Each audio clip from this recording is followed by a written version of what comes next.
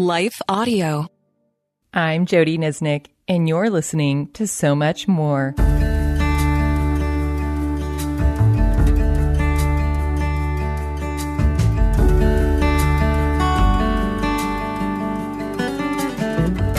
In John 16:12, Jesus stated, "There is so much more I want to tell you."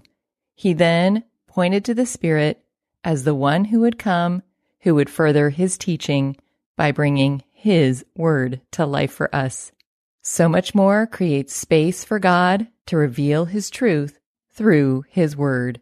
Today, I'm excited to have Pastor Russ Ramsey with me as we have a conversation around the birth of Jesus and some things that he's noticed in Scripture that I think will be deeply encouraging to you as well. But before we get started in that conversation, here's a quick word from our sponsors. Well, good day to you. It's Joel with For King Country, dropping in to let you know that our brand new film, Unsung Hero, is in theaters now. It's Luke here. We've teamed up with the creators of Jesus Revolution to bring you this adventure of a lifetime. It's a powerful, true story about a family uniting, growing in their faith, and facing the impossible together. In theaters now, unsunghero.movie for more information. Rated PG. Parental guidance suggested. What impacts you every day? There is one book that influences almost every aspect of our lives.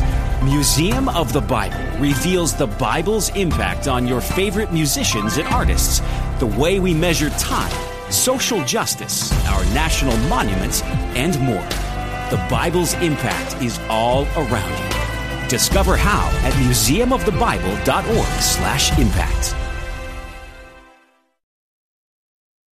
Russ is a pastor and an author who lives in Nashville, Tennessee, and he has written several books, including the Retelling the Story series, which features the book The Advent of the Lamb of God, which is what we're going to be focusing on today with the Advent season, and the meditation that we did in the previous podcast, which was on Luke chapter 2, verses 7 through 11. Russ's personal mission is to communicate the truths of Scripture in an accessible way to people.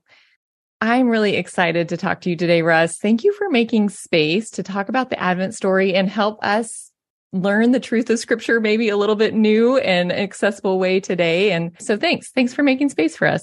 Thanks for reaching out to me. I love talking about this subject in this book. I would love to know, why don't you tell us just a little bit more about who you are? That was a very brief bio. We'd like to get to know you. Yeah, well, I was raised in the Midwest. I'm an Indiana boy, and met my wife in college, and we've been married we've been married 28 years. We have 5 children, and we live in Nashville, really Franklin, Tennessee, but it's just south of Nashville. And I've been pastoring a church here that we started about 4 years ago as a site of Christ Presbyterian Church. So that's what we do. I write books, and I'm a local church pastor, and we're pretty nestled into the community here, which we really love. Nashville's a pretty special place with a lot of creative people, and so it's been a really fun place to raise our family and do ministry. And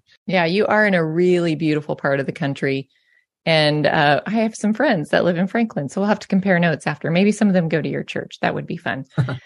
Well, so we're kind of here at the end of the Advent season. When this releases, Christmas is really just a few days away from us.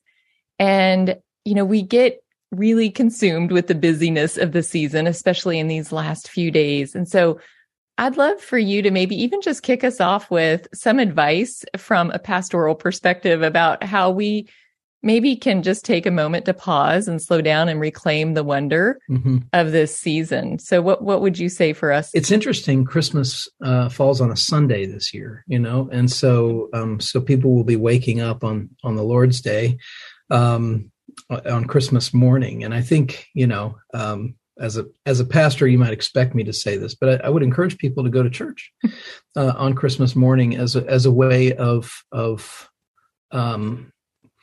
I think when you have a holiday like Christmas, or this whole season with Thanksgiving and everything, it can feel a lot like life is just kind of happening to you, and you're just kind of holding on and just trying to get through it. And there are things that we can do along the way to kind of intentionally engage with the meaning of what's happening. And when Christmas falls on a Sunday, for me, one of the things that I love about that is that it complicates people's traditions, right? That if your tradition is to wake up at a certain time and open presents or make a breakfast casserole or whatever it is, any other day of the week, you can do it kind of the same every year. But then you have a decision to make on a Sunday, and that is, what's the order of the priority of the day? Is the priority of the day that it's Christmas or that it's the Sabbath? And I'm not a strict Sabbatarian, but I think part of honoring a holiday, a major holiday like Christmas, is remembering that what the birth of Christ gives us is access to the throne of grace. And one of the ways that we engage with that gift is by gathering together as the people of God in corporate worship. And so that's one thing I would recommend is if your church is holding services on on Christmas morning, I can promise you that more often than not, they're very scaled back services that probably don't take as long, because everybody's in the mood to get on with the holiday. Right. But it's a good way of practicing the rhythm of what it means to be a follower of Jesus in the context of the body of Christ. Yeah, it's beautiful. I love the thought that it disrupts our traditions, and sometimes we need to be disrupted a little bit because it makes us a little more thoughtful about what we're doing instead of just it being another day. Now it's Christmas and it's Sunday, and that can actually be a really beautiful convergence of the 2 days. So thanks. That's a really great exhortation. One of the things that I love in your Retelling the Story series is how you explore the narrative arc of Scripture and you retell the biblical story in a way that helps us engage our hearts through our imagination. And I'm a huge fan of that. One of the things that we do on our podcast is we practice Lectio Divina, but we also do a practice called imaginative prayer, just really inviting people to slow down and enter into the narrative of the story and just let it come to life in their imagination, which is basically what you're doing in your book. And so I want to know what first kind of captured your imagination and attention and made you want to write the story down in this way. Well, so I have a really high view of Scripture, and the idea of writing a novelized version of the Bible isn't very appealing to me. Of making up characters or adding drama or anything like that. That's not what I set out to do. As a pastor, one of the things that I observe about this generation is that we're a pretty biblically illiterate generation. And I don't mean that as an insult. I just mean that most people have not read the Bible. And there are certain challenges for people who are starting to read the Bible for the first time, that if you start in the book of Genesis, Genesis is going to trick you into thinking it's a story all the way through. And then you're going to get into Exodus and they're going to build furniture, and they're going to make a tent, and then they're going to describe it 3 times, and so what I wanted to do was I wanted to draw heavily from the actual content of Scripture, but thread together the narrative part, so that you could see the arc. And so what I did with the whole series, it's 3 books, is basically the narrative arc of Scripture from Eden to Rome was kind of the goal. And so this Advent book is Eden through the Nativity story. It's 25 chapters, so that people could read a chapter a day in December as a devotional habit. And then the second book is called The Passion of the King of Glory, and it's 40 chapters, which is a nod to Lent. You could read a chapter a day during Lent, and it's the life, death, and resurrection of Jesus. So it's a synthesis of Matthew, Mark, Luke, and John. And then the third book is called the Mission of the Body of Christ, and it's 31 chapters, kind of symbolic of ordinary time, if you follow a liturgical calendar, and so it's a month. pick a month, any month, and it's a basically from the ascension, the resurrection and ascension on through the rest of the book of Acts. And so, that's what I wanted to do, is I wanted to try to tell the story in a storyteller's voice, drawing attention to details that are there on the page of Scripture in a way that would help make the connections between, what does Moses have to do with David, and David have to do with Jesus, and Jesus have to do with Paul. And so that was part of the fun of it for me, was really restricting myself to, I needed to be able to justify on the page of Scripture the parts of the story that I'm writing. So I'm not making anything up. Even the conversations that because it's in a storyteller's voice, even the conversations that I include imitate pretty closely the conversations that you see on the page of Scripture. So that's what I was trying to do, is I was wanting to create a biblical literacy tool, a help for people who want to understand what is the story of the Bible. And this was an attempt to say, well, it's this, this is the story, and it's all pointing to Jesus. Yeah. Then the first book, writing through the Old Testament, was a great opportunity for me to kind of focus on how the entire Old Testament is pointing to the need for the birth of Jesus. Yeah. And so it's all kind of driving to that. Yeah. Yeah. I love that, because I appreciate that you have a high view of Scripture. I absolutely 100% affirm that. I do too, and hopefully all of the listeners do as well. But I saw that as I was reading your book, for sure. Nothing is outside of the biblical text. You are imagining some of the color in there, which I also love, and bringing that to life, but you're threading it together in such a beautiful way, because like you said, then we get to this section where we're making furniture, and that can actually be distracting to us from where it's pointing and what the bigger story is. And there's a lot of fascinating details in studying things like that, that even reveal the heart of God to us. But when we're looking at that narrative arc of Scripture, it can actually throw us off course. And so I like that you helped us kind of move through that. We're going to pause here to hear a quick word from our sponsors, and then Russ and I will be back to continue our conversation about why it's so important for us to engage our imagination when we read Scripture. And we're also going to talk about why shepherds had such an ironic job. What impacts you every day? There is one book that influences almost every aspect of our lives. Museum of the Bible reveals the Bible's impact on your favorite musicians and artists, the way we measure time, social justice, our national monuments, and more. The Bible's impact is all around you. Discover how at museumofthebible.org/impact. Hi, everyone. If you've been injured in an accident that was not your fault, listen up. We have legal professionals standing by to answer your questions for free. Call now and find out if you have a case and how much it's potentially worth. Call 800-497-4410. I'm here with spokesman John Wolf. So, John, tell everyone listening who should call right now. Well, Maria, first off, thank you for having me here. It's always nice to answer the listeners' questions.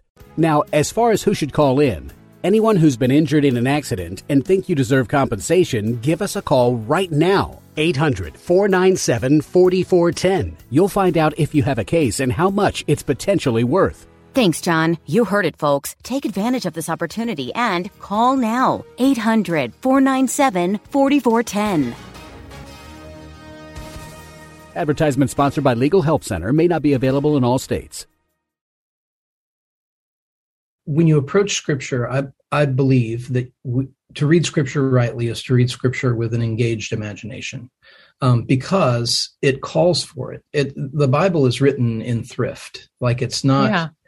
It wasn't written at a time when you could go to FedEx and Kinko's and buy reams of paper and explore all the rabbit trails. And so there's an efficiency to what got written down, because the resources on which things were written were pretty precious. And so there's a lot of things in Scripture where details are given to us, and then it's our responsibility as a responsible reader to supply the information that detail provides to flesh out the rest of the story.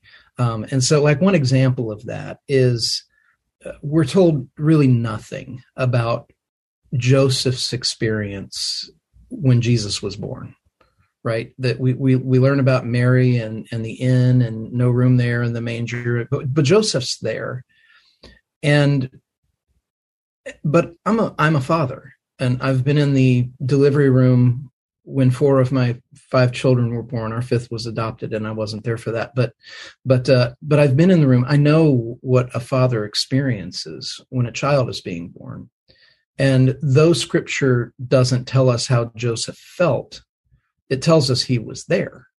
And so it's a reasonable exploration of the text to imagine the helplessness that he felt, and the hope that he felt, and the fear that he must have felt, and the love and the affection, and so those are the things where Scripture is written to people. Like it's written to us as human beings who have emotional selves, and we have, and so part of understanding the stories that we're given is to supply within reason what we can infer about the experiences that people would have there, and that one is an interesting one for me because he's such a shadow figure in the text. Like, we really don't know a lot about him, and he just kind of goes away at a certain point, and we're not really told why, and yet here's this person who was there for it all. Yeah. And anyway, that's one of the things I think is that as we read the Bible, we do well to have our imaginations engaged in saying, I wonder what that was like. Yeah. And, to hold it loosely, but also to say there are things that are kind of common to the human experience, that this little detail has now opened. It's kind of opened this stream of thought that I can now sort of explore and wonder about. Yeah. It's all the way through. Yeah. I love that. And I like how you even talked about how it is written very compressed, and it was very economized. The words are very economized. I mean, sometimes it's so frustrating. You're like, I want more. What happened there? And we just get a few words. We get enough. I mean, God has given us everything we need, and yet won't it be fun? I always just imagine, won't it be fun when we get to actually have conversations with these people in heaven and hear the whole story, the rest of the story, and all the backstory and all the surrounding stories, and because we'll have eternity to do it. So that'll be delightful. But I'm curious, as you were unpacking this very familiar story that, no doubt you'd studied in school and you've probably preached on many, many times, and you start kind of working through it in this way, what are some things that the Lord drew your attention to with the birth of Jesus? Maybe some new things, or some things that just really outside of Joseph. I mean, that's a beautiful one as well. But are there other aspects of this story that just really captured you in a new way? Yeah, I love the Luke's gospel is the one that has the most narrative devoted to this, two chapters. I was really drawn to the story of Elizabeth and Zechariah, John the Baptist's parents. That their story is told in a way that is so intriguing to me, especially the priest, because the Lord appears to him and tells him that he's going to have a son who's going to prepare the way for the Messiah. And he doubts it. And the Lord takes away his voice, but doesn't take away his role. And so he's a silent priest now. Like he has no voice, but he's a cleric in the community. And it's not until John is born that he speaks again. And the next thing he says is his name is John, because that's what the angel of the Lord told him to name him. And I'm so like moved by that story because I feel like when we read about Mary and Joseph, we're reading about the parents or step parents, depending on how, of the Messiah. But when you read about Elizabeth and Zechariah, they're us, right? They're the ones who are a step away from the Messiah. You know, they're the ones who are being asked to believe that after all this time, that God is finally bringing the Messiah that they've been wondering about and waiting for and praying for and feeling the absence of as Rome occupies the land and that sort of thing for so long that it's a there are times in all of our lives where we're asked to believe in something hopefully, where if it doesn't come to pass, we're going to be so disappointed. And I think one of the ways that we navigate that in this world is we just decide, well, I have a limit to how much I'm going to allow myself to hope. And because I don't think I can bear the disappointment. And God doesn't deal with people like that. He deals with people by saying, your hope should be in the end of every sad thing. Your hope should be in the end of every catastrophe and broken relationship and sin inside of yourself and injustice in the world and you know, and the reasons we don't hope for something like that is because we're afraid, what if it doesn't happen? And with Zechariah in particular, the Lord just shuts his mouth. And it's not in anger, but he just shuts his mouth. And I'm fascinated by, you know, he's not in the nativity sets. He's usually not in the children's plays, but he's there big time in the gospel account as somebody who has to go through this process of just sort of confessing his belief. And the older I get, the more that seems to happen in my own life, you know, where I get kind of brought to a point where I either need the Lord to silence me or for me to confess my belief. And anyway, that's one for sure. Oh, for me. I love that.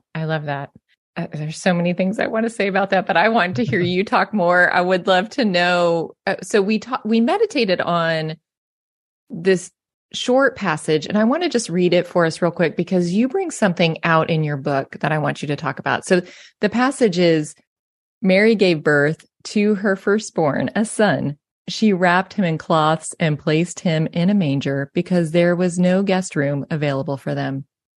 And there were shepherds living out in the fields nearby, keeping watch over their flocks at night. An angel of the Lord appeared to them, and the glory of the Lord shone around them, and they were terrified. But the angel said to them, "Do not be afraid. I bring you good news that will cause great joy for all the people. Today in the town of David, a Savior has been born to you. He is the Messiah, the Lord." This is a passage we're so familiar with. It is like the iconic passage. And so one of the things that I love is you bring to life the role of the shepherds. And one of the things that you say in your book is that the life of a shepherd was actually ironic. And I want you to unpack that a little bit for us, because that was so helpful for me just in seeing this in a little bit of a new way, this very familiar story. So the shepherd's job was to tend to livestock.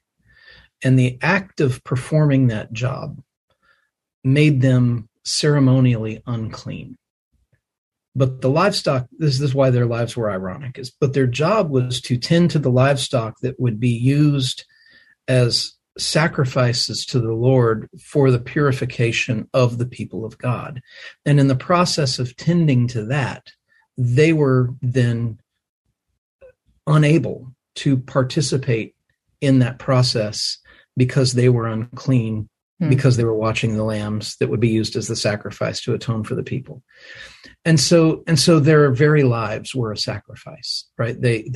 And so they didn't participate in the religious world in the ways that other people did. And in any culture, when there's a dominant sort of spiritual ritual and there's a group of people that don't participate, you wonder about them, and they become suspect, and you think, you could begin to regard them as godless, and then they could begin to regard themselves as in a thankless world, right? And there's this kind of perpetuating of a gap between the unclean shepherds on the hill and the religious people, benefiting from the work of their hands. And so they're there out watching their flocks by night as people who are just kind of on the fringe of society anyway.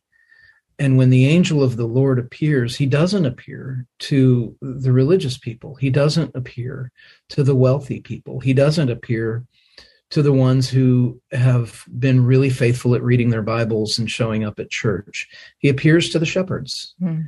And what the angel says to them is, unto you has been born a Savior, and you will know him because you will find him in your own unclean world.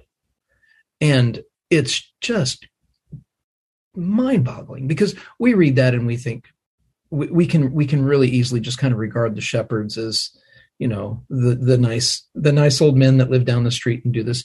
But no, they were that the Savior would be born unto anyone. People would think, well, he'd be born unto the religious leaders, or he'd be born unto the wealthy or the powerful or the influential or but he's born unto them. And the proof that he's for them is that he's born in this way that is into their very world, and not the world of the inn, and not the world of the subdivision or whatever, but that he's born to them in that way.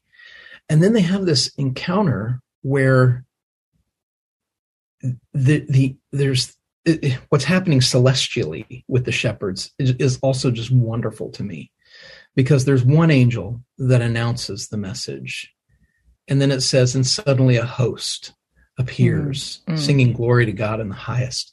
And it kind of takes my breath away, because what we're seeing with the angels in that story is they understand the magnitude of what the one angel has just said, to the point that they can't contain their wonder and awe and joy.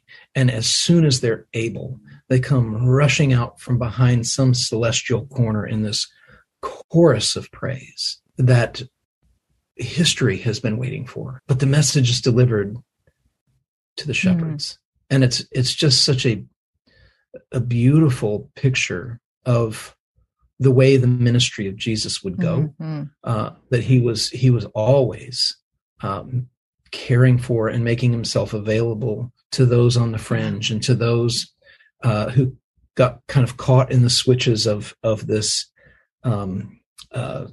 ceremonial culture. And they go and when they find him just as the angel said, in their world. And it's so much gospel in that picture, and in the intentionality of God to make it happen that way is just beautiful. It is, that he would come to those on the margins. And I think that's just the heart of God. And one of the things that you bring out in that is that is who Jesus is, and that's who we are. We are all perhaps the people on the margins that he had to come for. Even those who thought they were living in the inn, even those who thought they were the religious leaders. What he does is he tears it all down and says, no, you actually were all on the margins. You all needed me. And by going to the shepherds, the unlikely ones who've been out there doing this hard work, outcast, unclean, it really is. It's such a beautiful, hopeful detail in the story of God. Yeah. And such a central part of the way Luke tells it. Yeah. Yes. And then that Jesus is then placed in the place where lambs are born, not humans are born. Well, what a foreshadowing of the cross, right? They're seeing the Christ being laid in a place where lambs are kept, and the lambs were used, right? They had a purpose, and it was a sacrificial one. And it was an ongoing, perpetual, there was no end in sight to the sacrifice until then. That's such a great detail, because I think we forget that lambs were used for that. So everyone knew that is what a lamb is for. A lamb is for a sacrifice. And they weren't the cute, white, cuddly creatures, skipping along the hills. They were being bred for sacrifice. And so when Jesus is there, it is such a symbolic gesture that honestly, I'd not ever seen it that way before. And that just is so helpful. It just ties right back into the cross, which happens during Passover, which is the great slaughter of the lambs. That they I forget. I wrote this in one of the chapters, but I forget what it is. But it's thousands and thousands and thousands of lambs that would be slaughtered in Jerusalem, a river of blood. To celebrate God's deliverance of His people from captivity and tyranny, and it was their high holy day that God would do this, and that Jesus went to the cross during Passover as a lamb. Is a callback to the way that He was born and the purpose for which He was born, which I think is another thing to remember, which may get back to the very first question you asked, is what's a way that we can kind of prepare our hearts to celebrate Christmas, is to really look at Christmas through the lens of Easter. That when we celebrate Christmas, we're not just celebrating the birth of a baby. We're celebrating the birth of a baby who came to do something. And what we're really celebrating is what He came to do, and what He came to do and what that would mean for us in our relationship with God. Anybody can celebrate the birth of a baby, but at Christmas, we're celebrating the one who was born for the sake of taking the sins of the world upon Himself and reconciling us to God through His life and His death and His resurrection. And so we celebrate the birth of a baby who came for the purpose of laying down His life that we might not die. And it's a holy season indeed. And that's so helpful to help just slow down and don't read the story as if you already know what it is, but let it linger a little bit, let it unfold and let it come to life in a new way so that we can see Jesus again and again and again, because that's what we need to do. We should, I think sometimes we just get caught up in, it feels normal, and it is so not normal what He has done for us. And so, just all the things that you're sharing are super helpful. And that's with the book, that's really what the first 17 chapters are, the Old Testament story. And that's kind of the central theme of that whole first part is that it's driving hard toward, we have a problem, and we try as we might, cannot solve our own problem, and God will have to intervene in some way to reconcile us to Him. And that was the intentional thread that I tried to pull when I was writing the first 17 chapters, was that by the time the birth of Christ happens, we've established just how great the need was for this and only this. There was no other way. Well, that is a very good word to end on today. I think this is the only way, and He has done that for us.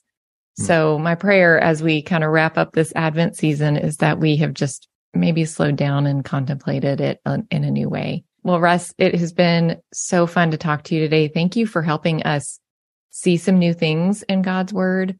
And I do want to encourage you all, the Advent of the Lamb of God is on InterVarsity Press's website, and they are giving us 30% off of it and free shipping for the next 2 weeks.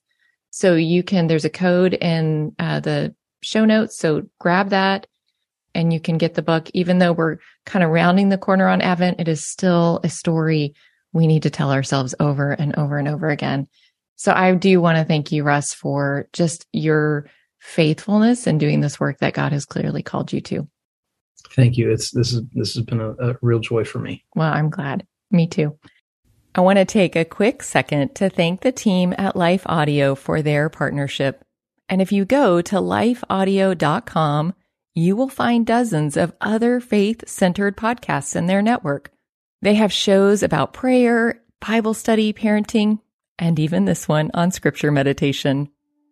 And as always, I want to thank you for joining me on so much more because we really do believe Jesus has so much more to say to us, and we are creating space to listen.